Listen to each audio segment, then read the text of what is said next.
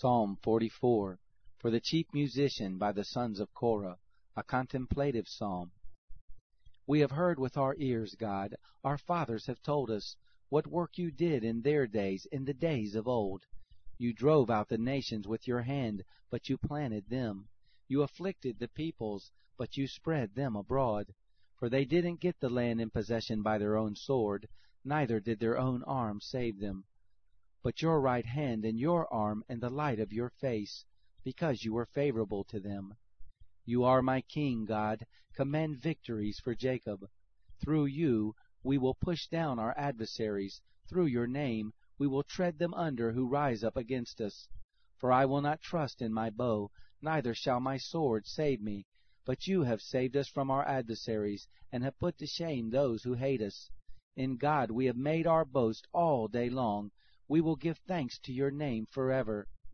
But now you rejected us and brought us to dishonor, and don't go out with our armies.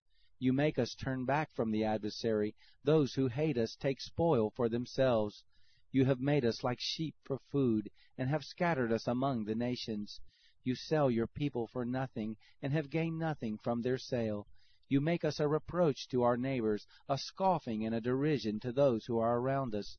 You make us a byword among the nations, a shaking of the head among the peoples. All day long my dishonor is before me, and shame covers my face. At the taunt of one who reproaches and reviles, because of the enemy and the avenger. All this has come on us, yet we have not forgotten you, neither have we been false to your covenant. Our heart has not turned back, neither have our steps declined from your way. That you have crushed us in the haunt of jackals, and covered us with the shadow of death. If we have forgotten the name of our God, or spread forth our hands to a strange God, won't God search this out? For he knows the secrets of the heart.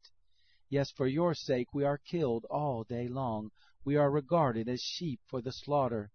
Wake up! Why do you sleep, Lord? Arise, don't reject us forever. Why do you hide your face, and forget our affliction and our oppression? For our soul is bowed down to the dust. Our body cleaves to the earth.